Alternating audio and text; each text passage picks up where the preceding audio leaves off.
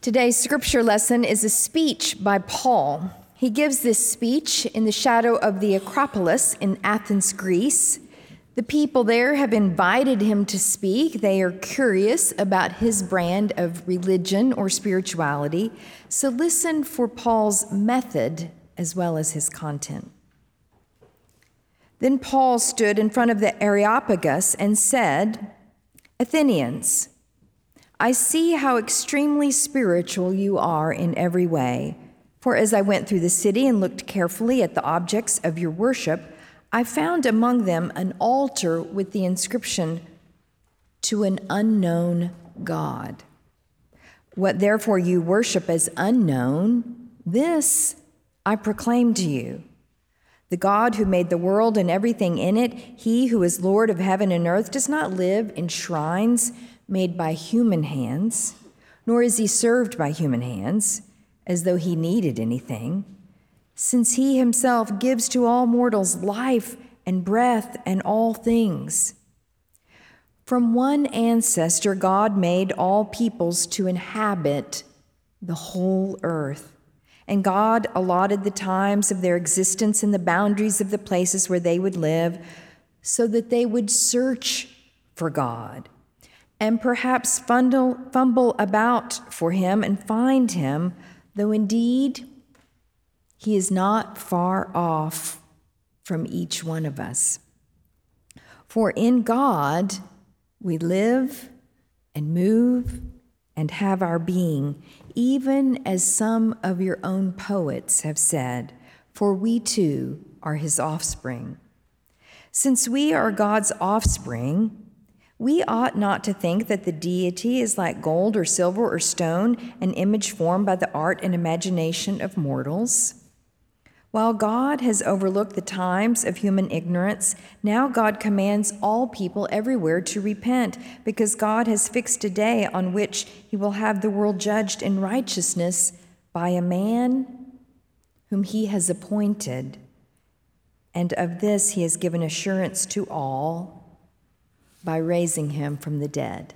May God bless this reading to our understanding. Dave and I dreamed of going to Greece for decades. Finally, we decided that this would be the trip to celebrate our 25th wedding anniversary. But when that anniversary rolled around, our bank account did not concur on the timing. So we put the trip off for a bit and finally planned it for the spring of 2020. And that is when COVID canceled all travel. Finally, last fall, we touched down in Athens, Greece, just months shy of our 30th wedding anniversary. We were excited not just to see the blue of the Mediterranean Sea and to taste the amazing Greek cuisine, but we also were excited to see a few of the places that the Apostle Paul had walked as he became the chief spokesperson for Christianity in the first century. On the first day, we visited the Acropolis in Athens. I was absolutely shocked by how high it sits way above the city, towering above absolutely everything. We climbed up it. My legs concurred that it was very steep on that climb. We paused at several outdoor amphitheaters on the way up, and we finally arrived at the very top to see that impressive Parthenon and the temple to the Athena Nike looking out over the city for miles and miles. It was just stunning. Breathtaking, far better than I had ever imagined it would be. And as it began to get a little late in the day and we could tell that we were about to be shooed out, someone mentioned that though they were closing, that there was a rock a little lower down as we exited where we could pause and watch the sunset over the Acropolis. We decided we would check it out. And when we got there, it was covered with people who had evidently read the same tour books that we had. They were perched there to look at the sunset over that pagan Greek temple, the gods and goddesses enshrined there above the city. But right away, as we stepped on those rocks to climb up them, I realized this rock is incredibly slippery, and I didn't want to break my ankle on the first day of this long-awaited trip. But as we arrived at this set of rocks, I realized these slippery rocks were the very rocks upon which Paul had stood to give the speech that we just read from the book of Acts. We were standing on the Areopagus, also known as Mars Hill. Originally, this spot had nothing to do with religion. It was a civil courtroom where lawyers gathered to get to the truth of the matter, and later it became a popular place for the poets and the philosophers and the young people to gather to hear the latest new ideas that were emerging. Sitting on those rocks, looking up at the hill, and seeing the sun set on the Acropolis, this little set of rocks called the Areopagus seemed completely insignificant, dwarfed by the majesty of the pagan edifice that had stood for thousands of years to inspire the people who traveled there and who lived there. And then I remembered something that our tour guide had said about this area as we were climbing up. The tour guide just said in an offhanded way, "Oh yes, and Paul spoke over there, though he wasn't very successful here." And we paused a bit, thinking about Paul sitting in that spot, looking out on the grand and glorious Acropolis, and I thought, well, how could he have been successful in the wake of this grand place already dedicated to the many pagan gods? How could this little rock, this little place of exploring the truth, how could this have captured anyone's imagination when Socrates had already been there to help them discover the wisdom and the truth? Finally, we decided we would scoot down before the sun set, lest we slip and break an ankle on these rocks. In many ways, Paul's message in today's scripture lesson mirrors its location. It's slippery, it's understated, it's unsuccessful. In many places, you and I know as members of the church, in many places where Paul preached, the church took off. We have the book of Romans because Paul was successful in Rome. A thriving church formed there. We have 1st and 2nd Corinthians because Paul's message took hold amongst the Corinthian people. We have Galatians and Ephesians, places where Paul started churches and had lots of success. But there is no book called the Athenians in the Bible. The book of Acts tells us that some people in Athens thought that Paul was just babbling. Some scoffed at Paul's words. Some said, "Send us a bit more information. Leave us the pamphlet. We'll read it later. We'll think it over." And just a few converts were made. Paul's message about the saving power of Jesus, it's understated here. It's subtle. In this great sermon, he doesn't even mention the name Jesus. He just says that God sent a man. And he doesn't talk about the teachings of Jesus, the life of Jesus, the crucifixion of Jesus. He just says that God assured them by raising this one man from the dead. Where is Paul's fire? And Paul's message just seems slippery. Instead of being cut and dried and telling people, follow Jesus and abandon those pagan religions, Paul instead gets close to them. He comes alongside them. He acknowledges and affirms that these people in this community worship God in a variety of ways. Paul tells them, I've toured your city. I have visited your temples. I have seen your statues. I even visited the one to an unknown God. Rather than condemning them for being on the wrong track, he affirms that they are on a search, and theirs is a valid search for the holy. I picture him on that little rock slippery hill looking up at the shining Acropolis, his message dwarfed by culture and by a long history of obsession with other gods. Now, in our church, in just a few weeks, You can either go online or go to the church auction, and you can bid on one of Patrick Mahomes' jerseys. The starting bid is $900. But I have had a preview of the auction list, and there is not one clergy robe listed. Not one. At every staff planning meeting, when we are planning fall events, big events for Advent like the Live Nativity, midwinter events, we start dreaming about what God would have us do with the congregation, and then someone, Joe or Catherine or April or Tyler, somebody goes, wait, hold on. And you know what they're doing? They're pulling out their calendar and they're checking to see when the Chiefs will play. Because so often it seems that the Chiefs are the Acropolis and the church is this small voice over here. Just a few weeks ago, the player draft was the biggest thing in town. Football is a huge force in our culture, but rather than condemn the Athenian people and all that they prized, Paul affirms that in this cultural obsession, they are seeking something.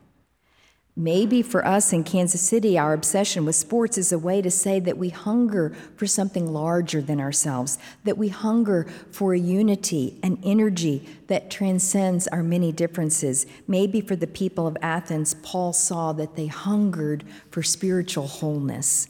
In fact, Paul says that God created all humans so that we would search for God, that we would fumble about for God, that we would grope for God, that we would find God. And Paul honors that all people have a common yearning. Paul affirms as true, even from his Christian viewpoint, that the poets, their poets, got it right when they said, in God we live and move and have our being. We too are God's offspring. Paul quotes their own literature to preach the good news. It's part of how God made us, Paul said. All of us came from the same dust, from the same earth. We are those who God created to be searchers. God made us to be curious. God made us to yearn. And yet, this one for whom we yearn is not far from us at all, but is already around us, surrounding us, enveloping us. I wonder if one reason that Paul is so subtle in this sermon to the people of Athens is because Paul knows that God can be subtle.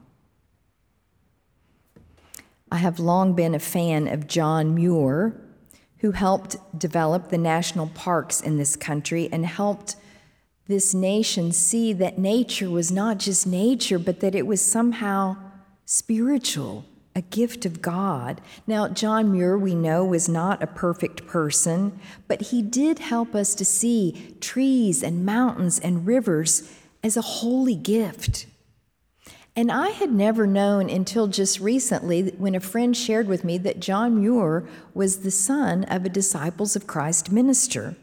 A friend of mine sent me excerpts from a biography of John Muir, and it seems that his father was a hellfire and damnation preacher in the evangelical tradition on the American frontier, but John adopted a different form of spirituality.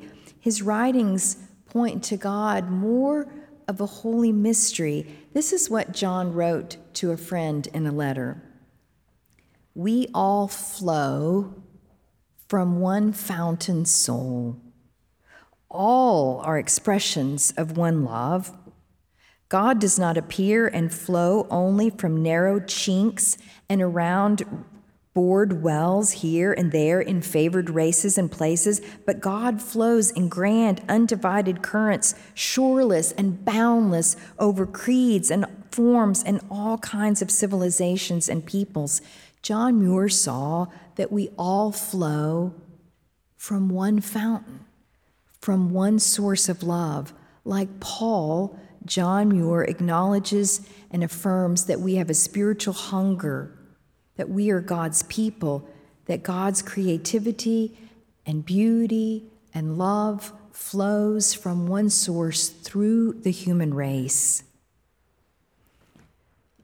I have friends who are not Christian. I have a dear friend who is Hindu, and I would say that other than being Hindu, she and I share the same values, the same spiritual hunger, the same longings. I have a good friend from college who is Jewish. He was the student body president at University of Texas when I was his public relations director. We shared the same hopes for our university, for our state, for our school, for our politics, for our families. We shared a common longing, but we practiced different religions. I have a dear friend from graduate school who's atheist. After studying religion at the graduate level, he became atheist. And yet, he is one of the best human beings I know. He goes out of his way to help people who are in need. He studies philosophy and literature in his spare time. He dialogues with people who hold different perspectives than he does on politics and social issues. He volunteers in the community. He's faithful to his family. I would say that the two of us share a common longing. But we practice a different religion. Maybe it's okay. Maybe God is big enough to embrace us all with a love and a peace that claims us, regardless of the religion we seek or do not seek. God is subtle, so subtle.